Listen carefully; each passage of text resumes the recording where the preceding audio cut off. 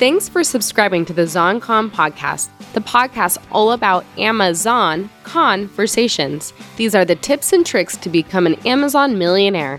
Here is your host, Andrew Erickson. He is all things Amazon, and so is this podcast. Let's have an Amazon conversation.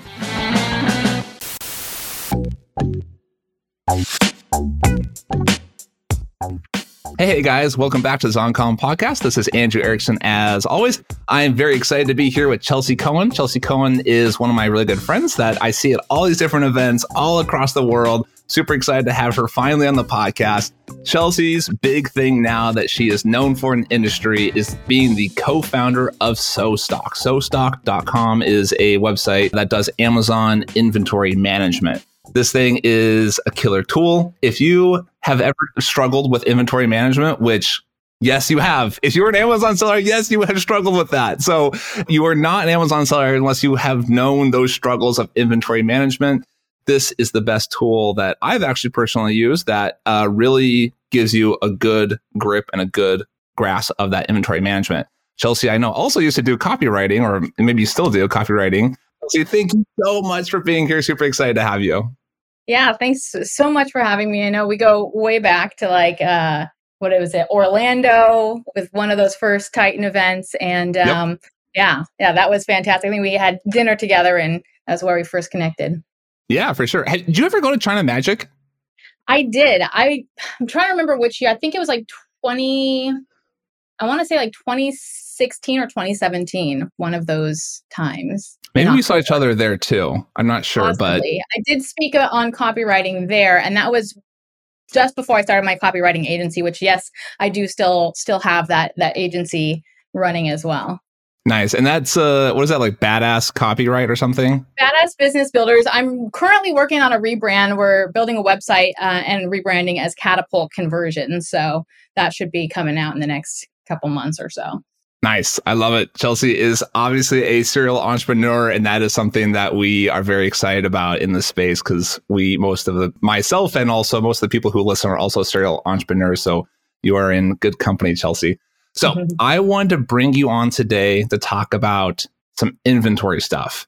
Like I said, everyone struggles with it. It's so hard. Inventory is so expensive. Over ordering, it ties up too much cash, and under ordering, of course, we end up losing. We end up going out of stock, and we end up not being able to make any sales, right? Which is actually worse, in my opinion, than being overstocked. So yeah. Chelsea, I'm excited to have her here to talk about inventory management. So Chelsea, why don't you give us a little, before we jump into the inventory stuff, why don't you kind of give us a little bit of your entrepreneurial journey? Like, how did you get into this Amazon space? Sure.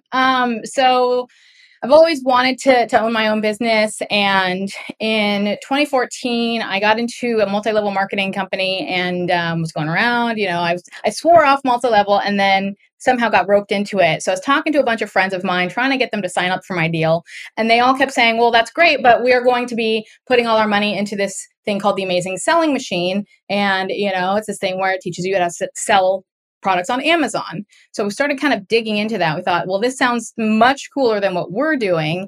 And that's how we kind of got started. We signed up for Amazing Selling Machine, made our first sale in July of 2014. And that was kind of the start of our journey. Really, after that, kind of started to inadvertently become trainers because we had friends that wanted to sign up. They saw we were successful, kept asking questions. And that was kind of how Badass Business Builders actually got started, was answering questions. We kept answering the same questions over and over again. We started just making videos and saying, here, go to this website, sign up for this free membership and watch these videos. And that was kind of, the start of kind of transitioning from, just being sellers to being kind of, I guess, I don't know if you would call it influencers or whatever it was. Just we had this kind of small following of friends who were trying to get into the space. Nice. I love it. So do you still sell on Amazon or just? Yeah. Yep. Nice. Yep. It's important for, various different aspects besides just selling, but also, to be able to continue to experience the pain that other people experience in the inventory space. Like when I do experience problems in inventory, we'll be sitting there, I'll be talking with Ari and, we'll be really frustrated with the situation in inventory. And I'll just be like, you know what? This is good. because now, and I'll have all these ideas for future, features that we need to build out, future training and all of that. So it gives me a lot to be in the trenches and dealing with all of those challenges ourselves. Nice. Yeah. Scratching your own itch is one of the best ways to figure out how to create a product. So it sounds like, yes, you do have lots of experience with that a really annoying inventory management problem that we all have. So you kind of told me that you have a few killer tips for us, and I want to hear some of those things. You mentioned inventory-minded marketing. I was like, "Oh, what is that?" And then you started explaining it to me. I was like, "No, don't tell me. Just tell me on the podcast. I want to hear it. What is that? What is this inventory-minded marketing?" Yeah. So that's a term that I actually coined just working with sellers. When we first created So Stocked, I worked with sellers to get them onboarded onto the software. For the first year and a half, I was the only one doing that. So between my partner and myself, we were the only ones talking to users and developing the software as we go, improving it. And this thing kept coming up of people marketing themselves into stockouts. And we're talking about, all across the board. We even experienced 8-figure sellers who were marketing themselves into stockouts because they weren't vetting their inventory against their marketing plans. You go to an event, you find this really, amazing tip, and then you try it, increases your conversion or your traffic or whatever it does.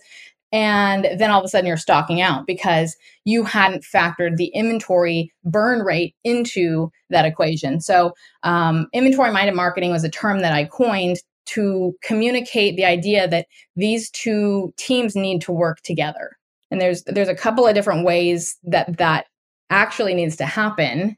First and foremost being that the marketing team needs to communicate their plans to the inventory team, right? So that's kind of the first impetus of how inventory-minded marketing started. Of course, it has evolved since restock limits to become more refined as well. Yeah, that's one thing I found frustrating is that when people tell me, "Oh, well, let's do some lightning deals. Oh, cool, let's do some big promos. Let's do some big giveaways and stuff," and I'm like, the stock limits though are they're so restricting that I'm just I just am trying to get stock in that will just sell without promotions right now. This I don't know. So one thing I noticed actually, and maybe you probably noticed more than I do, but I noticed this last week, we're recording the first part of February right now. This last week, this kind of first week last week, the last week of January, first week of February, the limits went up dramatically. Yeah. They definitely have. And Amazon has said that they want to get rid of it. I don't see that happening this year fully. And I don't know if I actually will see that, believe that would happen at all. I just, it's kind of like income tax. Once they instituted income tax, when they repealed prohibition and got back the alcohol tax, they weren't so keen to get rid of the income tax. It was just it's too much of a draw for them to be able to control the flow of things in that way. So I don't think they'll get rid of it. But they have been building a lot of additional warehouses. So I think that's part of it. And also not kind of being on the other side of the Christmas rush.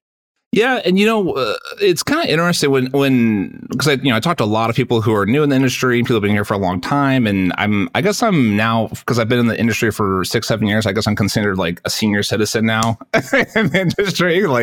6 years makes you ancient, I guess. But man, I'm just thinking what did it used to be like? When I first started, my first product was oversized. So it's over 18 inches. And it was, I had a 500 unit limit.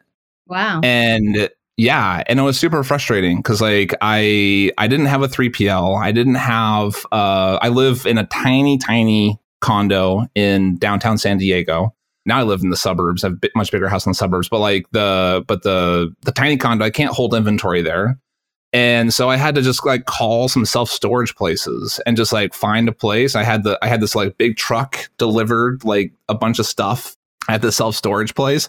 And I just put in the self-storage, and then I would go in every week because I don't know if they had 3PLs. I'm sure they had 3PLs back then, but I didn't know about 3PLs. Yeah. And so I had it, and I wasn't an ASM, so I just was just alone. And so I had all the stuff in self-storage, and then I would go in on the weekend or on my lunch break, and I would go and get 200 units out every week and then bring them to the UPS store and hand them off, and they're all kind of dirty because it's a warehouse. And so I'd change out of my business casual clothes and put on workout clothes, move all the stuff out, and then send it to the post office and stuff. And It was a pain, right? And now I think back, anytime I complain about, oh my God, my storage limit is 6,000 units. Really, Amazon? Come on. I think back, I'm like, man, it used to be 500 and I used to have to like pick it up myself, and it's much better now. And I think it's because you were in overstock, because we never had any storage restrictions. One Christmas, we had some sort of a limit, and we actually had to get right in to get them to increase the limit. But that was the only time that we ever had any problem in, the 6 years that I've been doing this up into 2020. And then, of course, 2020, everything changed. So there were limits, but it was, I think a lot of it had to do with oversize, as well as IPI score limits, like the storage volume limits. And restock limits weren't really a huge thing for a lot of sellers. So that's why you've got a lot of sellers who, we're not used to this. We're not used to, it's kind of like, a parent letting you do anything you want and all of a sudden being like, you know what, here are some ground rules. And you're like, what are you talking about? Like, I've been going out and partying, to 2 a.m. It's like that type of a spoiled mentality that we've had where we haven't had to face inventory management. It's just send it in. If it sells, it sells. If it doesn't, it doesn't. We're making enough money with enough margin that it doesn't really hurt us when we get these long-term storage fees with a couple of these products that didn't end up working out. Nowadays, there's no more margin to hide in. Yeah, that's a very good point. No more margin to hide in. I like that. That's a good point. And I know like a long time ago, right? That was kind of a little bit before my time, is that Amazon used to have like long-term storage where you could kind of like move your stuff into like 1 year long storage bins. Oh my God, that would be amazing if we could have that now. Now our storage limits are like 5 weeks. Amazon used to let us have like over a year if you were standard size, that is. There are other programs. There are programs that they're beta testing right now, upstream storage. You have to send a full container. It has to come from China. You have to do it through Amazon Logistics, but they will they'll take in a container, they'll store it off site, and then they'll send it into FBA, and you'll be able to see that all on your global inventory dashboard. So those are new services. You are putting all of your faith in Amazon that they'll be able to manage things for you. But we've got a couple of members of SoStocked who are trying it out, and they basically reached out to us because they didn't know how it was going to show up and if we were going to have to make advancements. Luckily, they were able to just basically build it as an additional third-party warehouse and keep it recorded, so we didn't have to make any tweaks to the system to be able to accommodate. But it's definitely something that's coming up, and we've got guinea pigs who are testing it out, seeing if it's something viable before going out and telling people to invest their time and money in it. That's a hot tip. I like that. I did not know about that. How do we get into that program?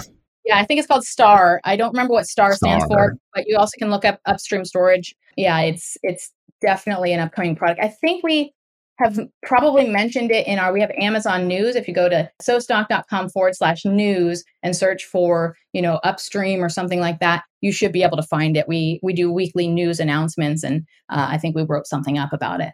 Nice. That's great. I love that. Yeah, check that out on SoStock's website, Upstream Storage. That's with Amazon Global Logistics, AGL. So interesting. We'll make sure to put a link in the show notes for the audience. So that's awesome. There you go. That's a nice hot tip right there. So I know. So the thing that's so frustrating, again, like kind of thinking back historically. So I did have the 500 unit oversized limit, right? Yep. And then we had the 1 year storage. I remember 7 years ago, whatever, when people were complaining that Amazon kind of got rid of the 1 year storage limits. Yeah, I don't remember that. So it must have been like maybe towards the beginning of 2014, or just I was so new that I wasn't paying attention to all of that stuff. I didn't have 1 year storage back then. Yeah, and people were complaining about. They're like, "Oh, I can't believe it! Now I have to order. Like, I can only order 8 months at a time." Wow. And so that was back then. That was horrible turnover. Yeah. So that was back then, right? Yeah. And then we kind of went into the IPI thing happened 2 or 3 years ago. That was the Inventory Performance Index or something, whatever. It's just some score they give you. And it's basically based on sell-through rate and the volume of your product and blah, blah, blah.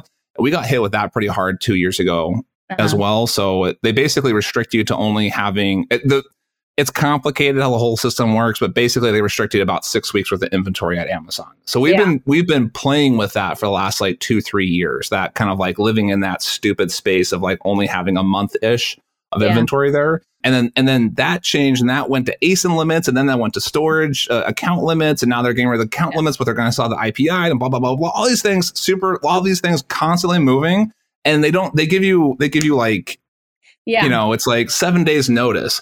So can you tell me, I know you mentioned before about being flexible. Yeah. What's your advice on like how to deal with this like volatility in the storage market? Yeah.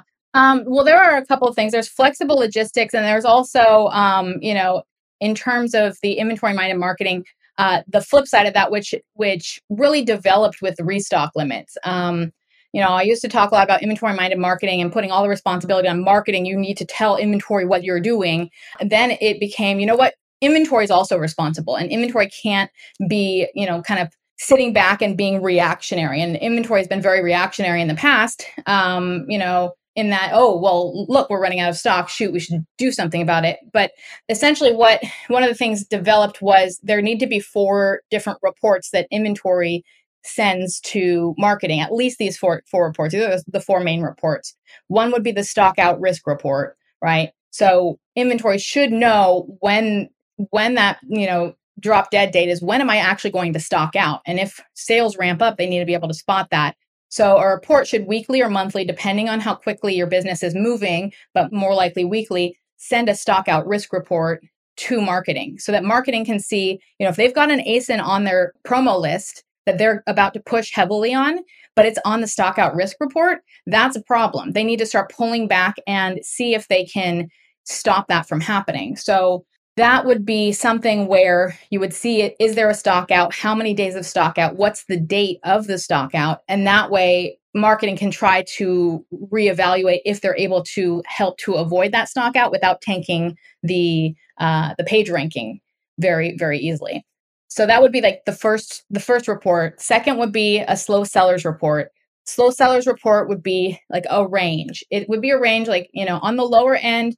So let's say between 5 and 20 units. If it's selling between 5 and 20 units for some businesses, maybe that's considered a slow seller. It's not one of those like dead products, but it's a slow seller. And it's one of these where marketing needs to look at that and take that very seriously, because if it's a slow seller, it could become a liability. One of the things I like to talk about is that inventory can be an asset or a liability, right? And it's often on our books as, on our balance sheet as an asset, but it becomes a liability when it costs us more than it's going to make us in its life cycle. That side of liability, it's also keeping our capital tied up. So that's another liability. And then it's potentially taking space and gathering fees.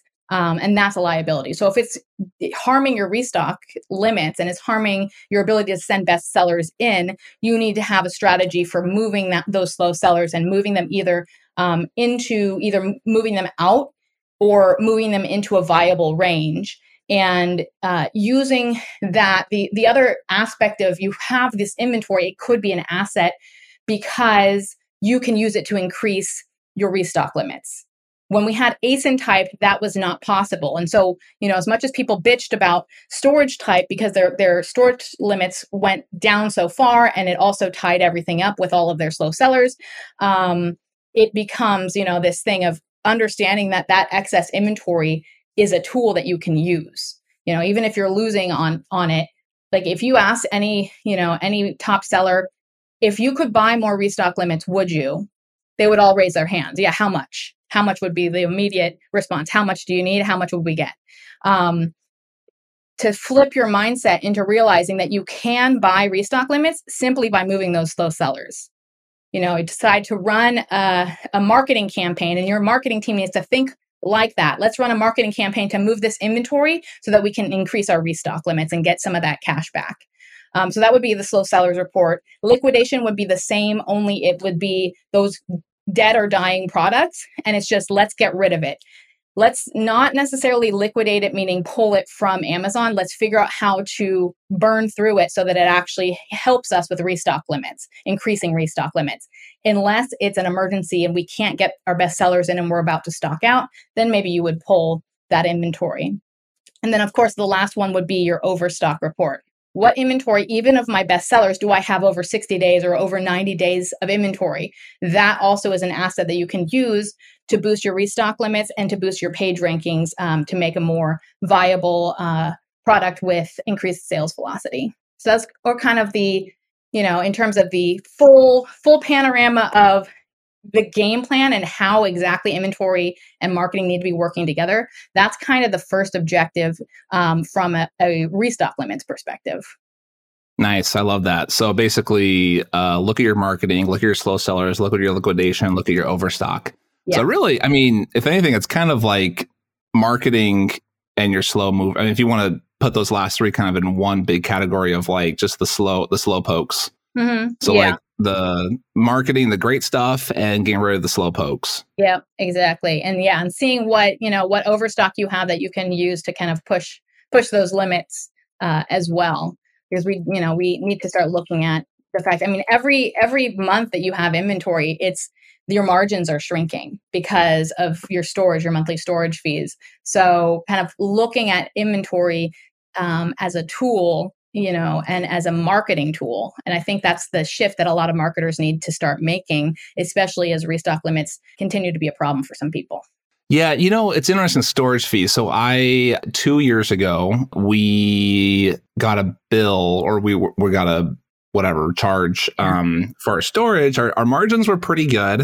Uh-huh. And then we got our storage, and it didn't kill our margins by any means, but it was a very large bill that we paid $87,000. Wow. Yeah. $65,000 of those were during Q4 or 60 whatever. It was 80 something, and we paid high 60s, low 70s in Q4. Yeah.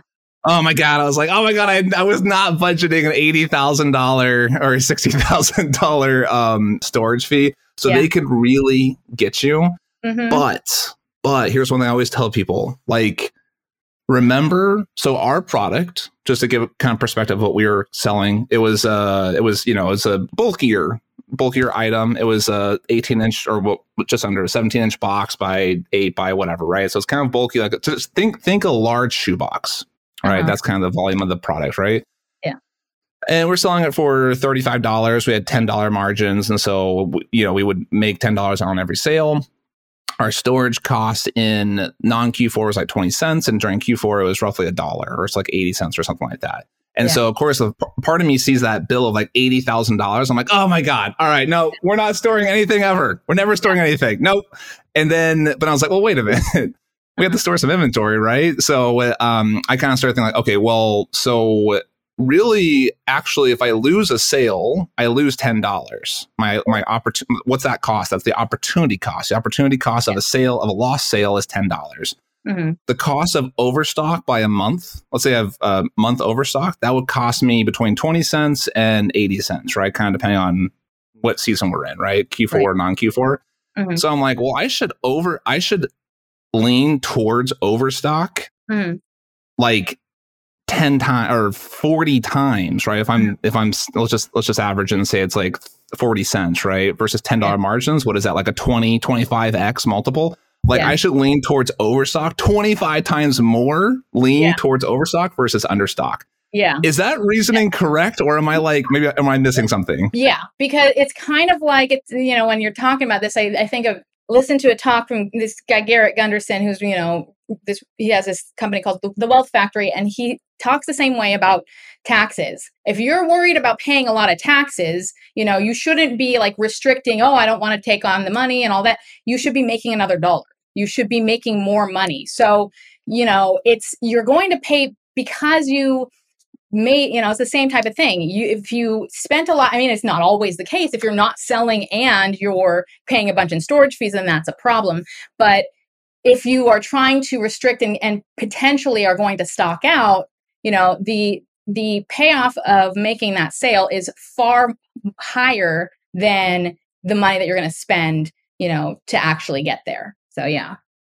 I mean, of course, if you can improve the sell through in a way that's not going to, you always have to weigh the cost. And I like to run different scenarios. Like, well, what if I, held back inventory and I sent inventory in once a month? What would happen then? And how much would it cost me then to send like maybe small parcel delivery, maybe, LTL? What's going to be the most cost effective? And that's one of the things that I'm obsessed with. And that, is the next direction that we're going to be headed with the software is like, no one is running these scenarios. No one is sitting there and actually calculating out, does it make more sense to buy, 6 months of inventory from my supplier at a 5% discount, or am I going to pay 7% additional, in terms of storage fees? Like, no one's running these scenarios. And when you start running these scenarios, it really becomes insightful. It can be very eye-opening. So sometimes it just makes sense to take the time to sit down and run those scenarios. Can I tell you what we do? Mm. So we have this big order spreadsheet that we look at the next 15 months. So and the reason why I do 15 months is because I update every quarter. So I always want to have a 1-year plan. Yeah. And so every quarter, of course, it kind of expires. So we always want to have a 1-year plan. So we plan out 15 months. Mm-hmm. We look at all those orders. We try to optimize. This is at least the brand I sold. Now we're a little bit smaller, so we don't have to do this as much. But this is 2 years ago. This is before SoStock. Now we use SoStock to do this. But before that, we were doing about a container every 5-ish weeks, 40-foot container. Yeah. And then we would do a full, I had the big spreadsheet would estimate the storage cost, the production cost, the freight cost. I had a little equation that like did the freight cost for me. Yeah. And then we would then export that out into like a cash flow manager. That's also just a spreadsheet. And we would do a full, big, beautiful analysis to figure out how much we need to order and then how much that would cost when that money would hit our bank account, and then kind of manage the whole thing. It took forever to build that out. And it was really fragile and kind of shitty, honestly. And like, I have an applied math degree. So that's like what I do. I like model things, and like, it's still so hard to do. That's tough. It's a lot. It's a lot. We're actually going to be releasing, I wanted to build a carton calculator. And that's kind of one of the other topics I wanted to touch on is like, I call it profit optimization across the supply chain. And this is something I've always been thinking about, like, how can we fit more units in a container, on a pallet, and all of that? Carton is one of those things that I think was overlooked, especially because, at least for, who I was working with, there weren't these carton weight minimums that have now come into freight forwarding. And we went to ship some inventory, and our cartons were 7.7 kilograms. And we were told, well, there's a new minimum now. There's a 12 kilogram minimum. And so every carton is going to be charged at a minimum of 12, no matter how much it weighs. So we were at 7.7. So we had a lot of additional fees that were coming our way. And that was when I realized, well, we need to know what the optimum number of units per carton is, and the optimum number of the optimum size. Like, what are Amazon's requirements? What are our freight forwarders' requirements? What's the U.S. Customs requirement? Fit all those in, find the perfect. We want to fit as many units per carton, unless it's a slow seller. If it's a slow seller, you want you don't want more than, say, 2 months worth of inventory. Because if you're selling half a unit a day, then you have 150 units. That's going to be a problem. I can tell you the answer. Yeah. I know the answer is you have 3 restrictions on cartons. You can only put in 150 units in a carton. Uh-huh. You have 50-pound limit, which includes the packaging. That is both a Amazon and a US the OSHA requirement. Actually, you can't package over 50 pounds unless it's a team lift. Yeah. And the limits are 25 inches on the sides of every side. And so what we do is we look at the weight, and usually the weight gives us the limit. But if it's not, then we just take 25. We always give an inch. So we say 24. How many units can we ship? Assuming a 24 by 24, we just divide in how many packages we can get in there. And then if that gives us the volume restriction, and then the weight restriction would be 100, we say 48 pounds, right? So just give us 2 extra pounds. So 48 pounds divided by the weight of the product. And that usually gives us a number. And then, so we'll get something like 33 and a half units can go in. Well, that's stupid. We can't get 33 and a half, right? So then we'll do 32, which would be like 2 by 4 by 4 would give you 32. That's how we do it. Yeah. And you said something very important, which was, 25 is the minimum or is the maximum. but that's going to shoot you in the foot, like majorly. That's a huge problem. Going to 24 makes all the difference. You know why? Because pallets are 40 by 48. So if you do a 25-inch carton, you can't fit 2 in that 48 space. You're screwed. So when we were building out our calculator, and it will be coming out hopefully later this month, which is February, that we built the calculator to build the perfect carton based on those requirements. And then I realized that's not the end goal. The end goal is to fit the most units per pallet. So we built out pallet. We reverse engineer. We took, we know what your unit size is and we know what your pallet size is. So between those two, we need to figure out what the perfect size and configuration is for your cartons. And so that we can maximize, get as close to 100% storage volume utilization on your pallet. And so I think there were 64 per configuration. And I think there were 6 configurations and 64 iterations of that I built out in a spreadsheet and sent to our development team. And you have to figure out what is the perfect,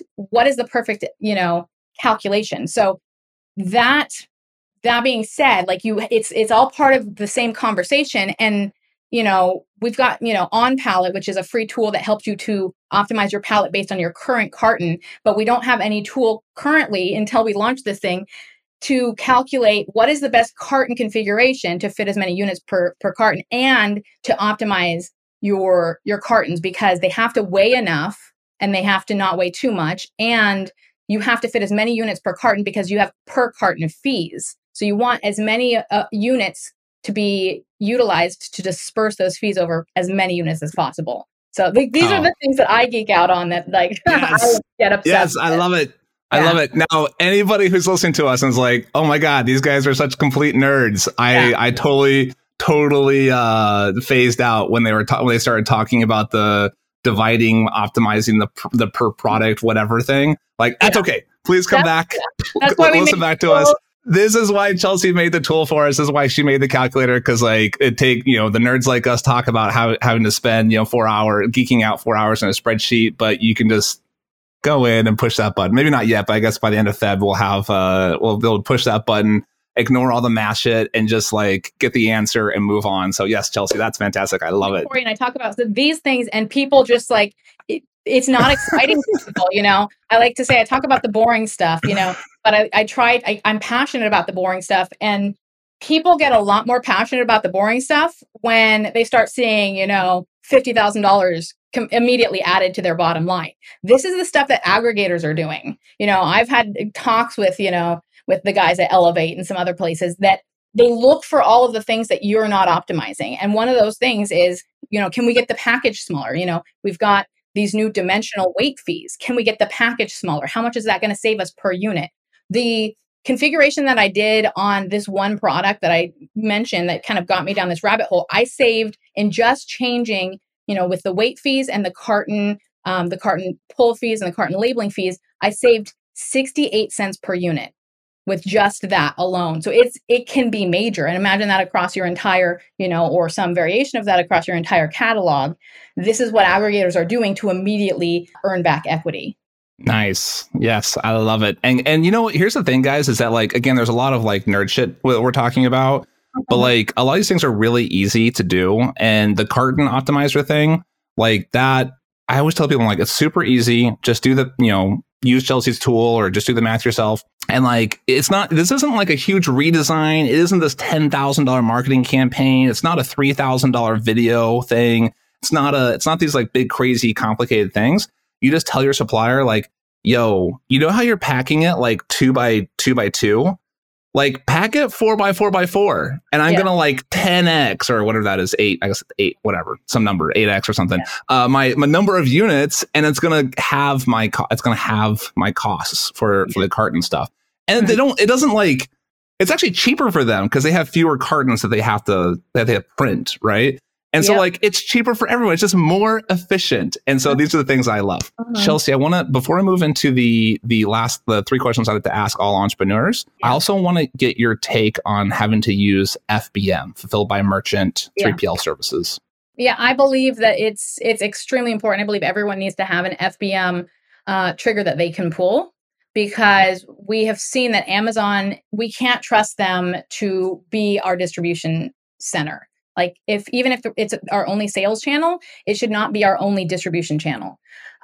We've seen when stockouts happen, and FBM sales contribute to restock limits. So if you go out of stock because Amazon has not checked your stuff in, and we're waiting and we're waiting and we're waiting, which is a whole topic in and of itself, why that's happening.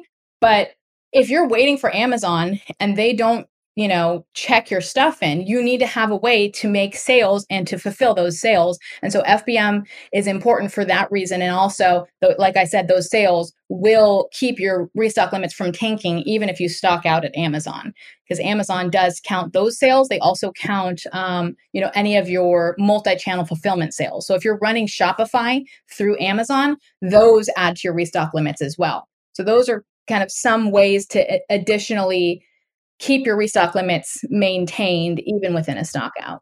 Nice. I totally agree with that. And in case you guys didn't know, I think a lot of people know this, but just want to make sure everyone knows that you can actually have an FBA and an FBM listing at the same time. And you can make it so that the FBA listing will always be the one that people default to. And then once the FBA inventory goes out, it goes to FBM, fulfilled by merchant. Well, it's going to get complicated if I try to explain how to do it. But you just know that, yes, it can happen. It's very easy. And if you don't know how to do it, you can just look on YouTube, or if you still don't figure it out, go ahead and email me and I will tell you, I'll give you a little SOP on how to do it. So Chelsea, yes, I love it. Thank you so much for giving us all that great content, great information on how to do inventory management. Now I want to get into the fun part. I love talking to everybody, all the entrepreneurial people, about a little bit of their entrepreneurial stuff. And we have the same three questions that we asked everybody. The big thing I love hearing from people, especially a person like you who's a serial entrepreneur, has had multiple businesses in multiple different spaces. Yeah. Why? Why? Why do you do it? Why not just get a day job and like work at a desk or whatever? Like, what's your drive behind building these businesses? I like the journey of creating something, but mostly, and I think one of the reasons I gravitate towards, having businesses that help entrepreneurs is that I love entrepreneurs. I want entrepreneurs to succeed, and I recognized in inventory something that I was struggling with, and in asking my friends, they were struggling with. And so realizing how much margin was being lost there. And there are a lot of businesses that can go out of business because they don't have, this operations side right. And there are people who could be making a lot more money and having a lot less stress and enjoying their lives a lot more if they could recover even 5% of their margins. So, and many of these people are now my friends. So that's kind of the biggest motivation for me, is knowing that when I educate, when I build these tools, when I help people, it's having that direct effect of putting money back in people's pockets. And when someone comes to me and says that they cut their savings because they didn't have to airship anymore, they were now doing, shipping by ocean because they got their inventory, sorted out. They're now making, say an extra 60% in savings on their shipping costs. Like that's major. So, that's why I do what I do, because I know that it has the feedback loop is really great, and it has a direct impact on people's lives. Oh, I love that. I love that. What is one piece of media, a book, a podcast, or something that you want to share with the audience? My favorite book is The One Thing. It goes against everything within my nature, which is to try to do everything at once. And it, tells you what is the one thing, you could do such that by doing it, everything else would be easier or unnecessary. And that's what I always have to focus on whenever I feel like I'm, because I create this list and I feel really bad when I don't get through these, impossible lists. I have to remember, okay, if I did my one thing, then I'm moving closer to my goal. And half of these things wouldn't be on my list if I properly did the one thing. And it really forces you to not just to focus, but also to pull yourself out of your business so that you're building and focusing on processes and people, which is something that I tend to go, well, forget it. I'm going to do it myself because I'm, better at everything or whatever the case is. You're not going to grow and scale a business that way. And so it kind of helps you and forces you to move into the direction of being an actual, business owner rather than, someone who just works for yourself. I love that. Yeah. The One Thing is one of my favorite books too. I love that motto. I used to have a whiteboard behind me. I upgraded to a cool map of the world behind me now, but I used to have a whiteboard and I wrote on there, what's the one thing you can do that by doing, how is it by doing such, everything else becomes easier or unnecessary? Yeah, how does that go? Yeah, exactly. Yeah, that's it. Yeah. One thing you could do that by doing it. Uh-huh. Nice. Yes, I love it. And exactly what you said, it hurts my soul to do that because I have like entrepreneurial ADD. And I'm like, I can totally do this. I can totally do that. I can do this. I can update this thing. I can like update my packaging. I can do some new campaign or some new Facebook campaign, or I can like message this thing or whatever. And no, what is the one thing we can do that makes everything easier? Yeah. And sometimes it's not your favorite thing. Like sometimes it's, the thing that you don't want to do, because oftentimes we end up continually doing, it's called hobby horsing, your favorite hobby horse, your favorite thing that you like to do. And it's not always the thing that is going to, put the most money in your pocket or move you, the furthest, the fastest. So that's another hard pill to swallow that, that equals growth. Productive procrastination. Yes. Productive procrastination is the worst kind of procrastination because like if you're just playing a video game or like staring at the wall or something and procrastinating, that you're just procrastinating. But when you're being like quote unquote productive, I'm not procrastinating. I'm doing no, you're not doing the right thing though. You're doing a bunch of filler time stuff. So yeah, the one thing, I love it. I love it. Great. Yeah. Chelsea, what is one actionable thing that Amazon sellers can do today? Yeah. That they can do today. I mean, you would like to say sign up for SoStock, which I do think people should do. I honestly think this year needs to be the year that people really focus on their inventory and also their profit optimization across the supply chain. I think the most important thing to do is to reassess your packaging from the ground up. So we're talking about, what's the size of your packaging? Can you get that smaller? My friend Travis Ziegler talks about how he had, these sunglasses and he took the case out of the sunglasses and decided to put it in one of those, those smaller, sleeve cases. And that reduced the size, it increased the amount that he could use, send per carton.